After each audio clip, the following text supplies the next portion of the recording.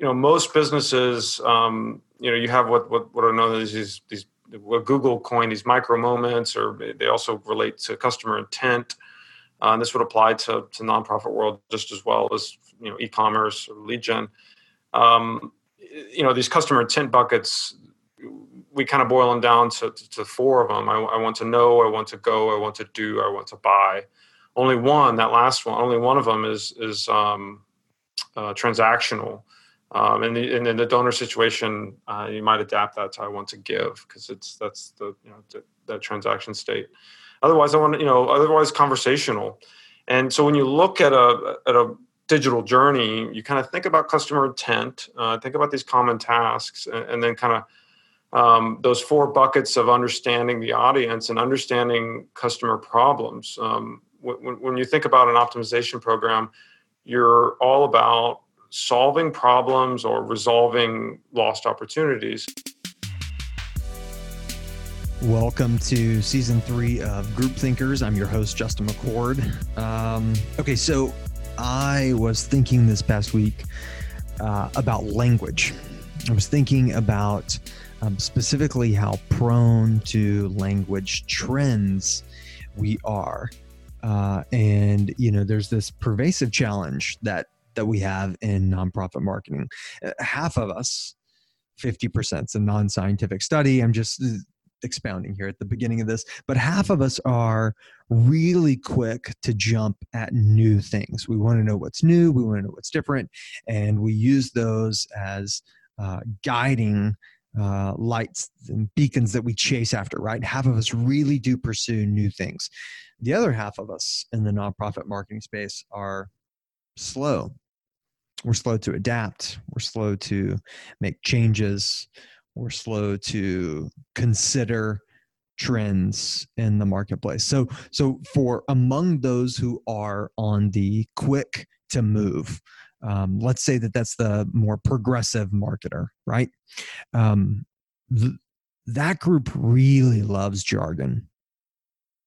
That's the group that's going to be more likely to repeat things that they've heard and grab onto trends and run with them, even in language. And I was reading this as I was thinking about it, and I was just doing some research on why we use jargon and language, all that kind of stuff. I read this one particular post that talked about jargon and theorized that people use jargon so that they can either sound important, sound intelligent, or show competence. And that matters for us, especially in light of this episode, because today's episode could be looked at as full of jargon. I've got Ben Labay from CXL, a conversion optimization agency, on this episode. And see there, it even sounds like, even at the get-go, right? A conversion optimization agency. And conversion optimization is an idea. It's a phrase that we hear people use in the nonprofit marketing space. And there is so much meat behind the idea that Ben's going to get into that, to me, helps break down the jargon into practical, methodical matters. And I love that. So Ben's the research director at CXL. He's also an activist with animal welfare and environmental-based causes. He regularly speaks, but beyond that, in his day-to-day work, he helps architect significant research studies and conversion optimization studies to improve the actions that people are taking for commercial organizations and some nonprofit organizations. Another way to think of it, and you're going to hear this phrase a lot in mine and Ben's conversation, is that Ben's role is to help chart a course for tinkering, right? For tinkering with how people take actions. So formally, this practice, this tinkering, is called conversion science, and that's a lot of where the jargon comes in.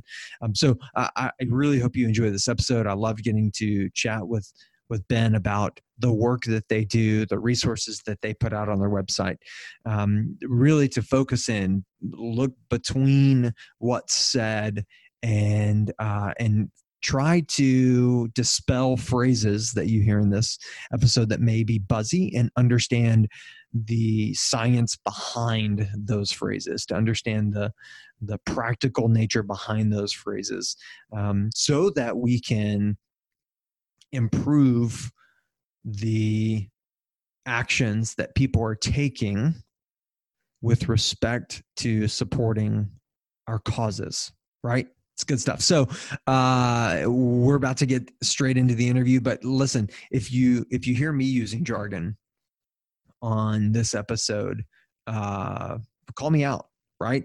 Hit me up on Twitter or on Instagram. You can find us at Group Thinkers on both.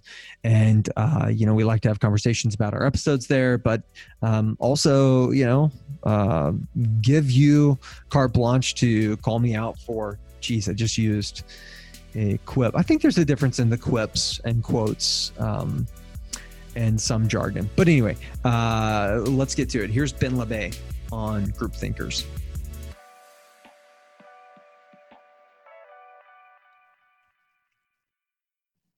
Well, thanks for checking out this episode of Group Thinkers.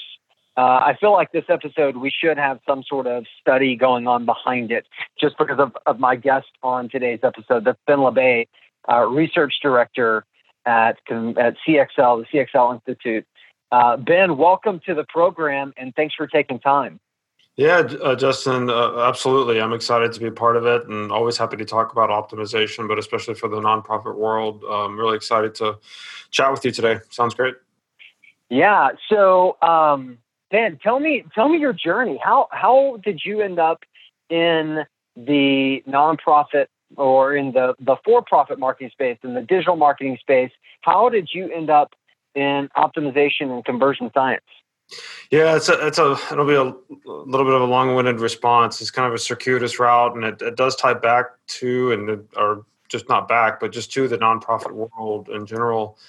I'm not by trade a marketer. I've been in this field for only about 4 years. I would say by trade I'm a researcher. My background is in kind of academia. I did conservation science as a staff researcher at University of Texas at Austin for almost 6-7 years prior to starting work at CXL, and I was doing science and work around water data, fish data, and helping the government analyze that data and come to decisions with regards to water quality or climate modeling, climate change, and trying to put bounding boxes around uncertainty, considering some of those topics.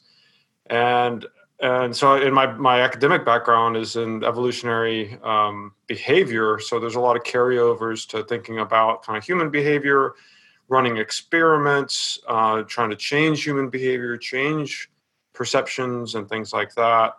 But the biggest carryover that I find, coming from academia is just this idea of doing research, finding and staying on a line of inquiry, as we're trying to answer questions, solve problems, that kind of thing.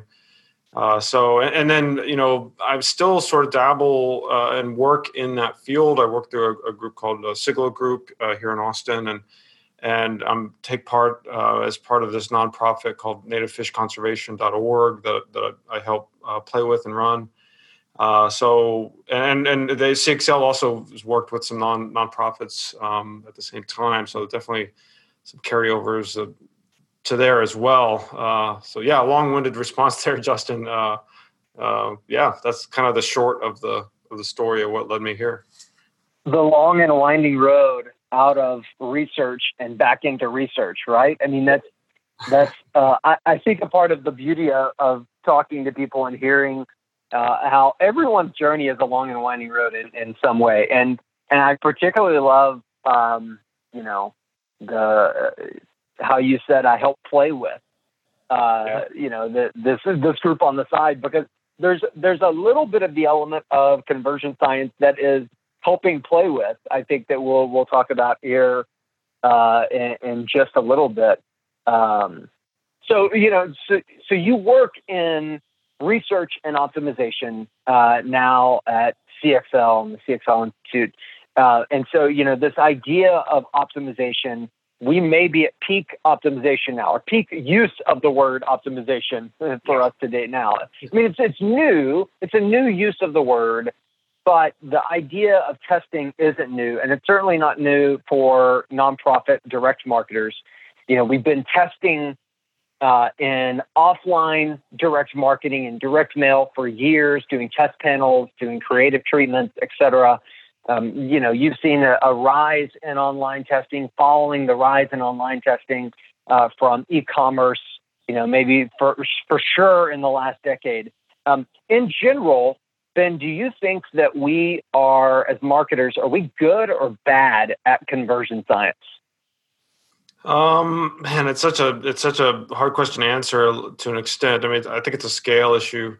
In a way, I think we're solving problems again and again and again, you know, over and over. You know, you mentioned direct response. You know, going back 100 years, David Ogilvy, you know, doing a lot of direct response style testing and within the kind of the advertising world. This episode of Group Thinkers is brought to you by the RKD Group blog. You might be listening on a mobile device right now, and if so, you can go ahead and open up a browser window and visit rkdgroup.com/blog. When you get there, you're going to find all sorts of resources tackling issues that are current in the nonprofit marketing space.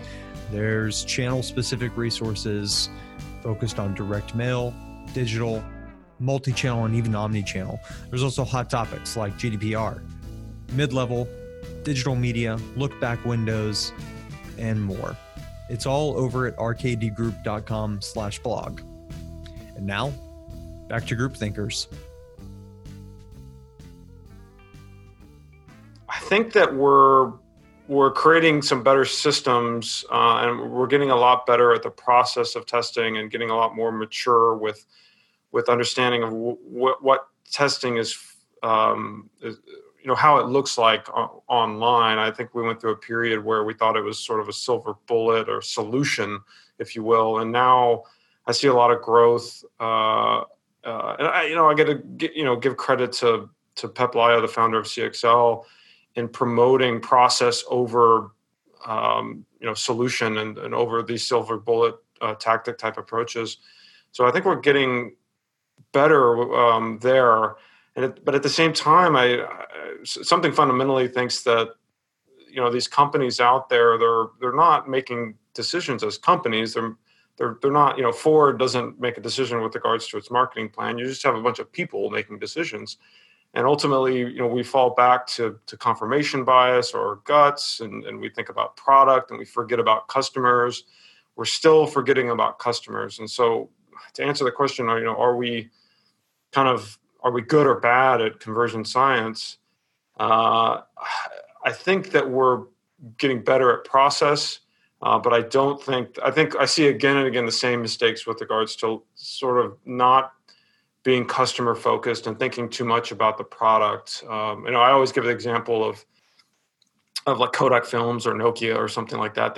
Kodak Films thought that they sold film, but they didn't. You know, Nokia thought that they sold phone hardware, but they actually didn't, and they failed. So you see a lot of those examples still to this day. I can go on and on about that, but so yeah, so good at process and bad at thinking about customers. We're maybe we're better. Like we're evolving. Maybe we're better, and that's why you saying like I help play with.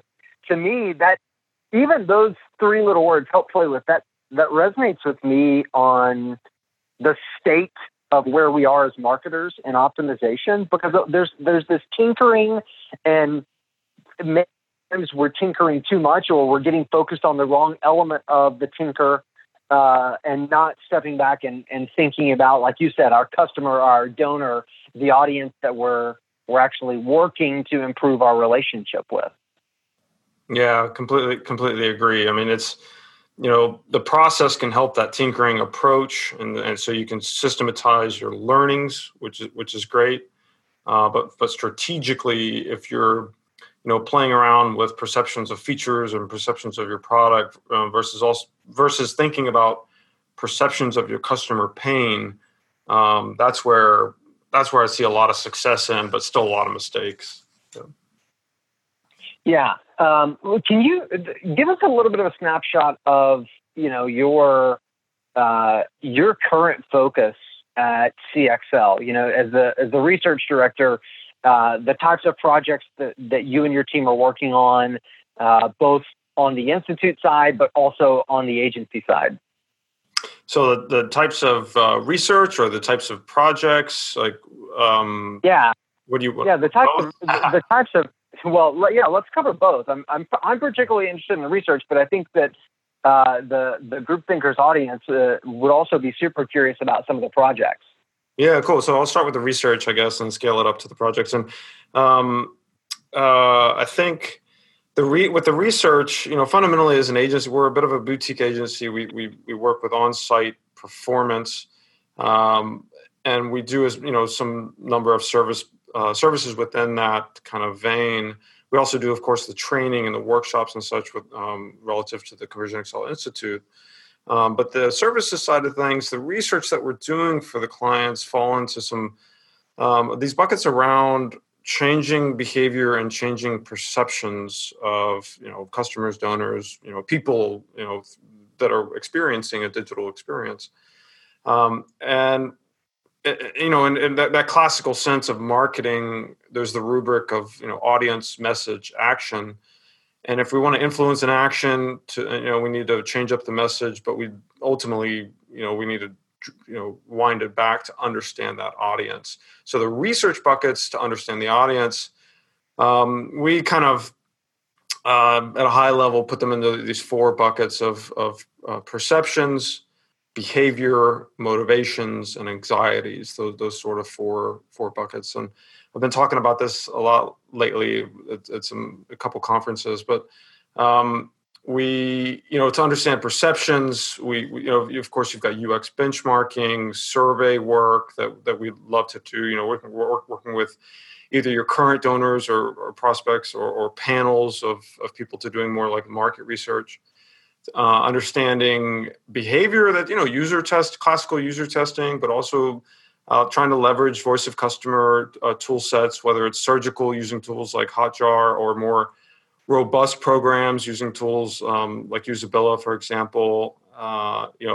With behavior side of things, passive feedback, crowdsourced QA. There's some terminology there that kind of gives you a taste for how we tackled it. And then motivations and anxieties, the last two buckets, we definitely put a wedge between understanding why, in this case, a donor has the motivation to donate versus a donor that has anxiety about donating or has questions about, about donating or uncertainties and things like that. And so we deploy these research techniques to, get some voice of customer data on these two areas, motivation and on anxiety, and generally through surveys and polls, on-site intercept polls, and that kind of thing. So yeah, Justin, that's a real high level of kind of how we go in and tackle from the research side of things. Does that kind of cover what you were thinking about? Yeah, it's super unique, and I love the work that CXL does, and particularly love and pay attention to the blog that the team puts out with all sorts of thought-provoking content around these four buckets on the research level. But I have to ask, so the research projects that fall into these four categories, how do you determine where your research topics come from? I mean, when you're talking about, building out various different either propensity models or, price experiments, what is this is this just sitting in a room and all of a sudden an idea pops into someone's head? Is there a roadmap up against these four buckets of where you're looking to perform research? How do you and your team determine where to invest your resources up against the research projects that you're doing? Yeah, good question. And that's like one of the foundational roles of what I do as a research director. So with the clients that we bring in, I kind of look at our, meta research process and see it how it, overlays or dovetails with the client needs and the quote unquote problem that the client is trying to solve.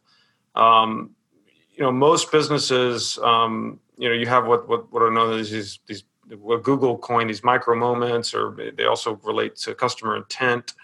And this would apply to nonprofit world just as well as e-commerce or lead gen. These customer intent buckets, we kind of boil them down to four of them. I want to know, I want to go, I want to do, I want to buy. Only one, that last one, only one of them is transactional. And in the donor situation, you might adapt that to I want to give, because that's the that transaction state. Otherwise, otherwise conversational. And so when you look at a digital journey, you kind of think about customer intent, think about these common tasks, and then kind of those four buckets of understanding the audience and understanding customer problems. When you think about an optimization program, you're all about solving problems or resolving lost opportunities. And and A/B testing is one tool in the toolbox to see if a potential solution is effective in solving a problem. So there's a lot of things you don't run through A/B testing, right? You use other tools and whatever and optimizing. So, for example, like there was a e-commerce client that we started working with a while back that was, they sold, motorcycles online, or motorcycle parts and accessories and apparel and all that, anything related to motorcycles. It was all online. And then, we did research for them. Everything went well. And they've got a sister company that has online, they have stuff online and in store. And so we have a little bit of a different problem here, where we have this in-store thing going on, and the website is, omni-channel. We've got to be considerate of a new set of, a kind of different set of KPIs with regards to the I want to go user intent. So when you're looking at a research program in this light, you have to look at different set of polls or different set of surveys to account for this different user intent. In this case especially, you want to know and start to realize how many people are there to look for their closest store, or to reserve something online to pick up at a store. And so you're doing things like top task surveys and things like that.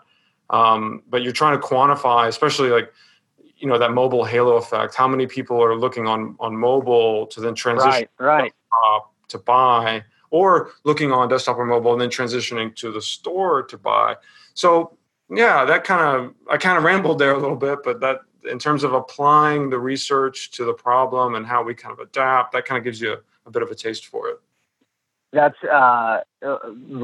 it's such a parallel space, right, for the work that we do and working with nonprofits. And I love that somewhat of your language you're translated over more directly into the nonprofit space, but so much of it is about understanding, as you said, the four buckets that you have, right? The perceptions, the behavior, the motivations, the anxieties. Something that I've heard you reference a couple of times as a part of our conversation, and through other pieces where I've seen online or presentations, et cetera, is this idea of customer perception and the voice of customer perception. Could you just maybe spend a minute just break apart what this means, the voice of customer perception, and how, for a marketer, they can think about gathering data to understand that particular voice? Yeah, good question. And this is a bit of a geek out area of mine. So, we think about this term, the user experience.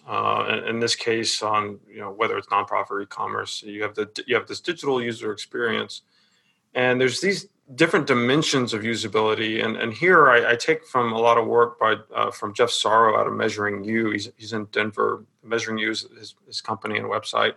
He's done a lot of really cool work that, then we worked with him, and I'll get that to that here in a second. But, he's done a lot of great work at dissecting the this idea of user experience into these different dimensions of user perception.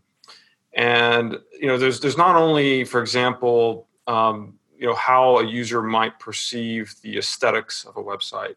And that's the dimension of appearance, let's say. But there's also the strict usability, so how usable that interface is. There's also the credibility and the trust that perception of the website gives, a customer or a potential donor.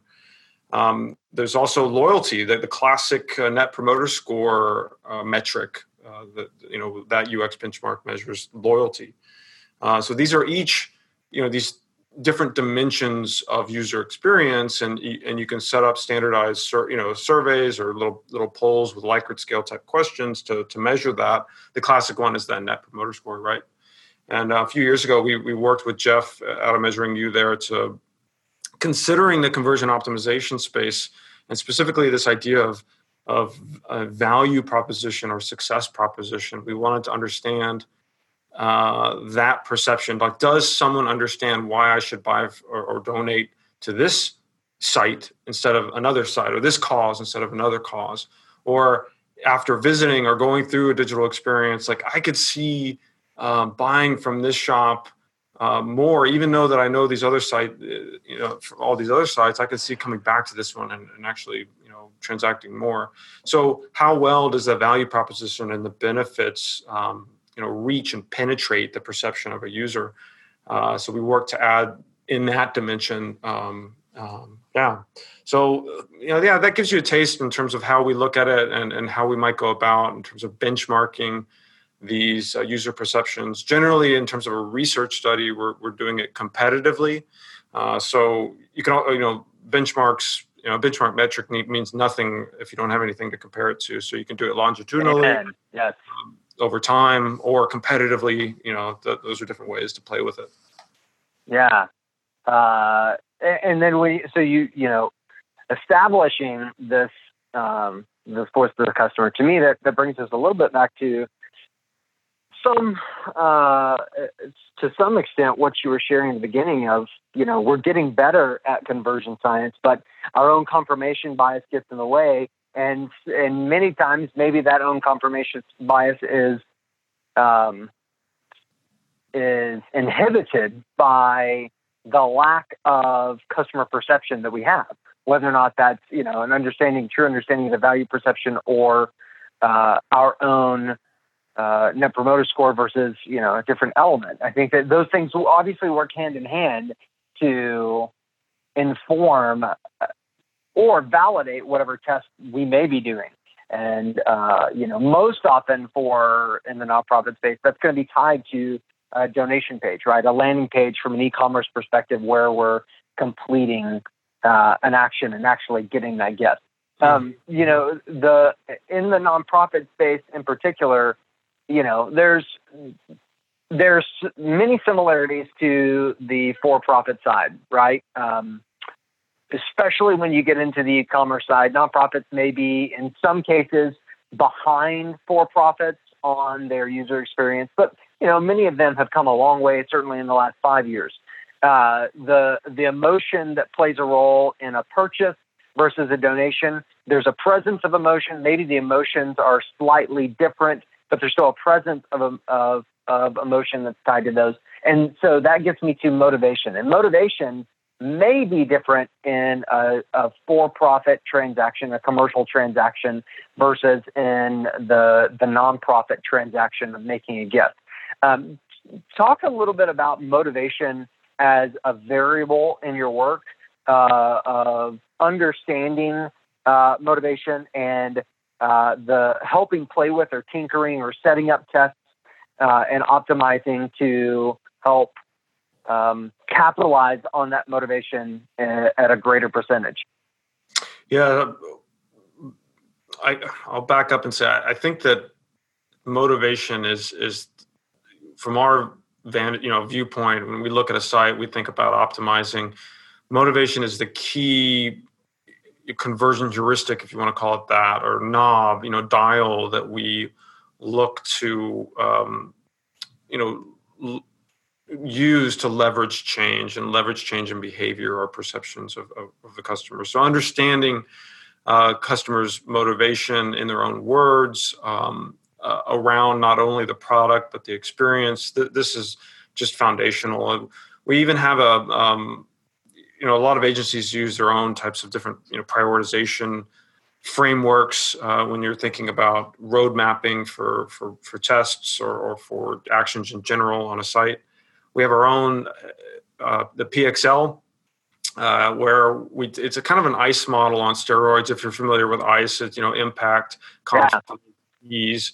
But it's a bit on steroids, where we break out that impact metric into 4 or 5 different metrics that are binary with regards to how you score them. And one of those metrics that kind of fold up into that impact score is, does it affect customer motivation?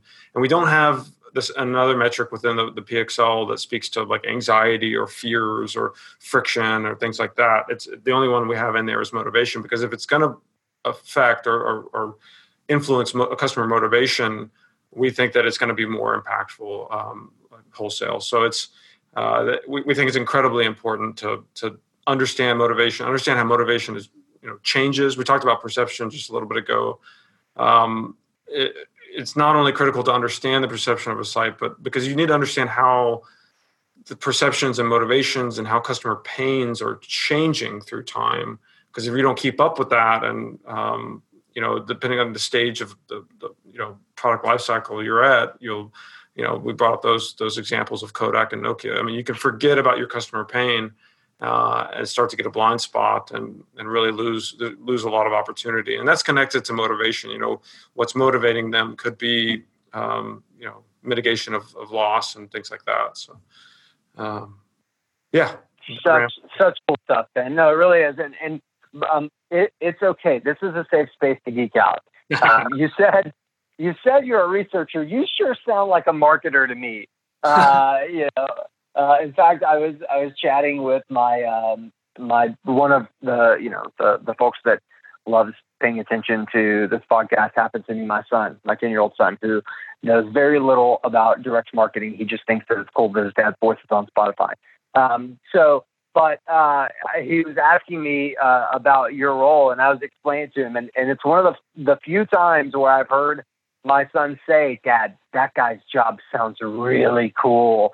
So, so the geeking out, it's proving out into, Generation Z as well. So, okay. So last kind of broad topic,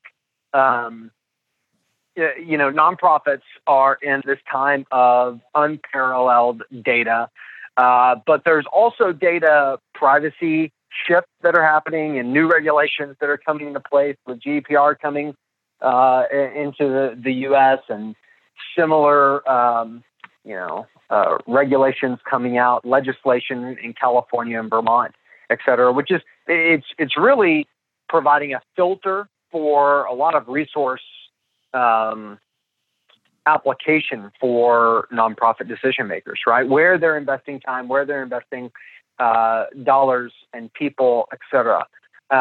Generally, we find that nonprofits are short on resources to gather, understand, and analyze the data that they do have.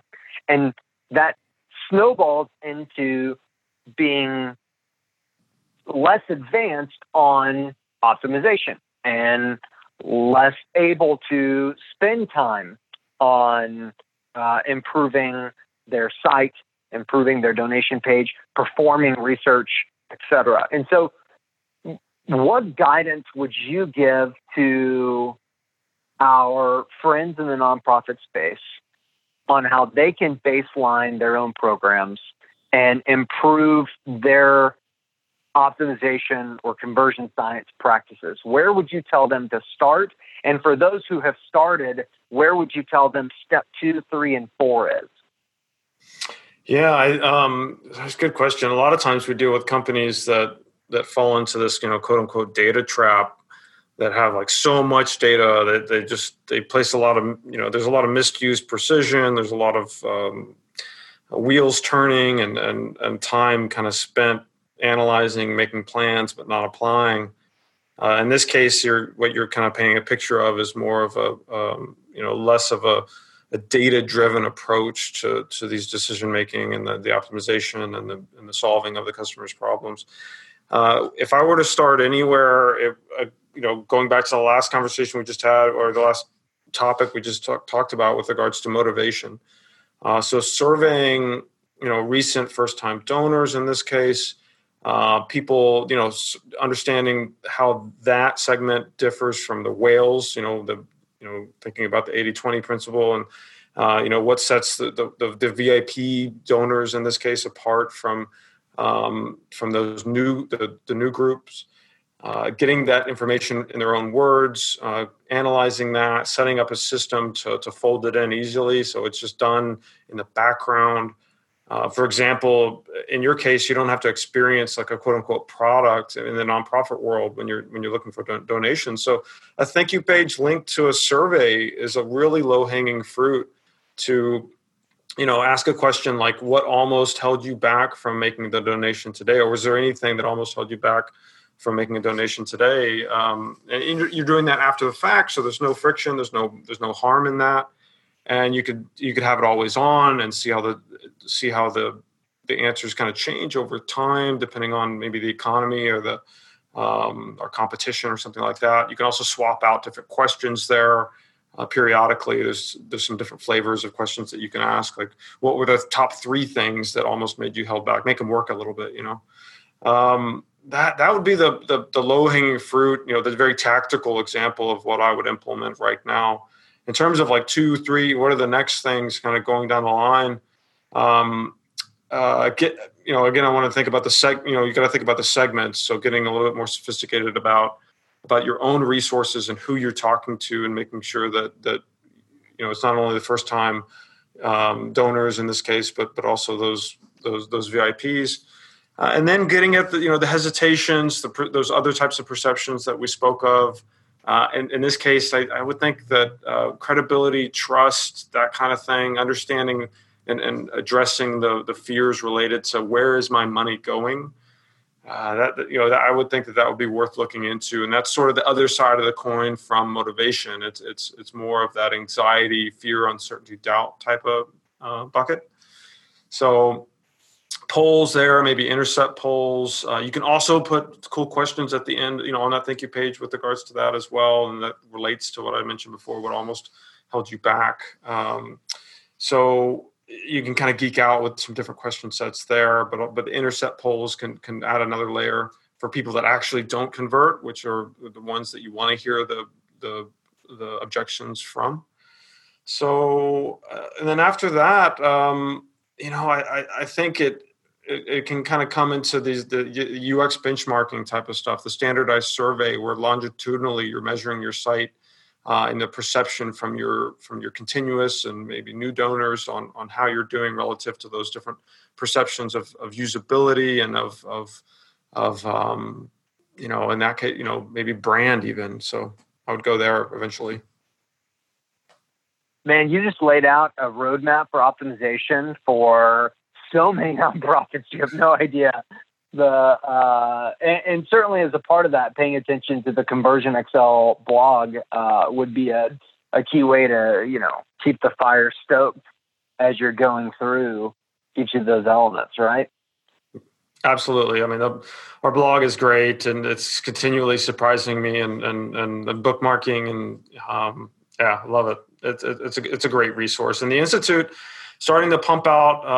I don't know if the listeners here, or we've gone through a bit of a journey with regards to the production quality, the speaker quality. We've had some great speakers in the course instructors in the past, but just to line up what's coming out here and then the quality of the material and the way that the team here is pushing that stuff out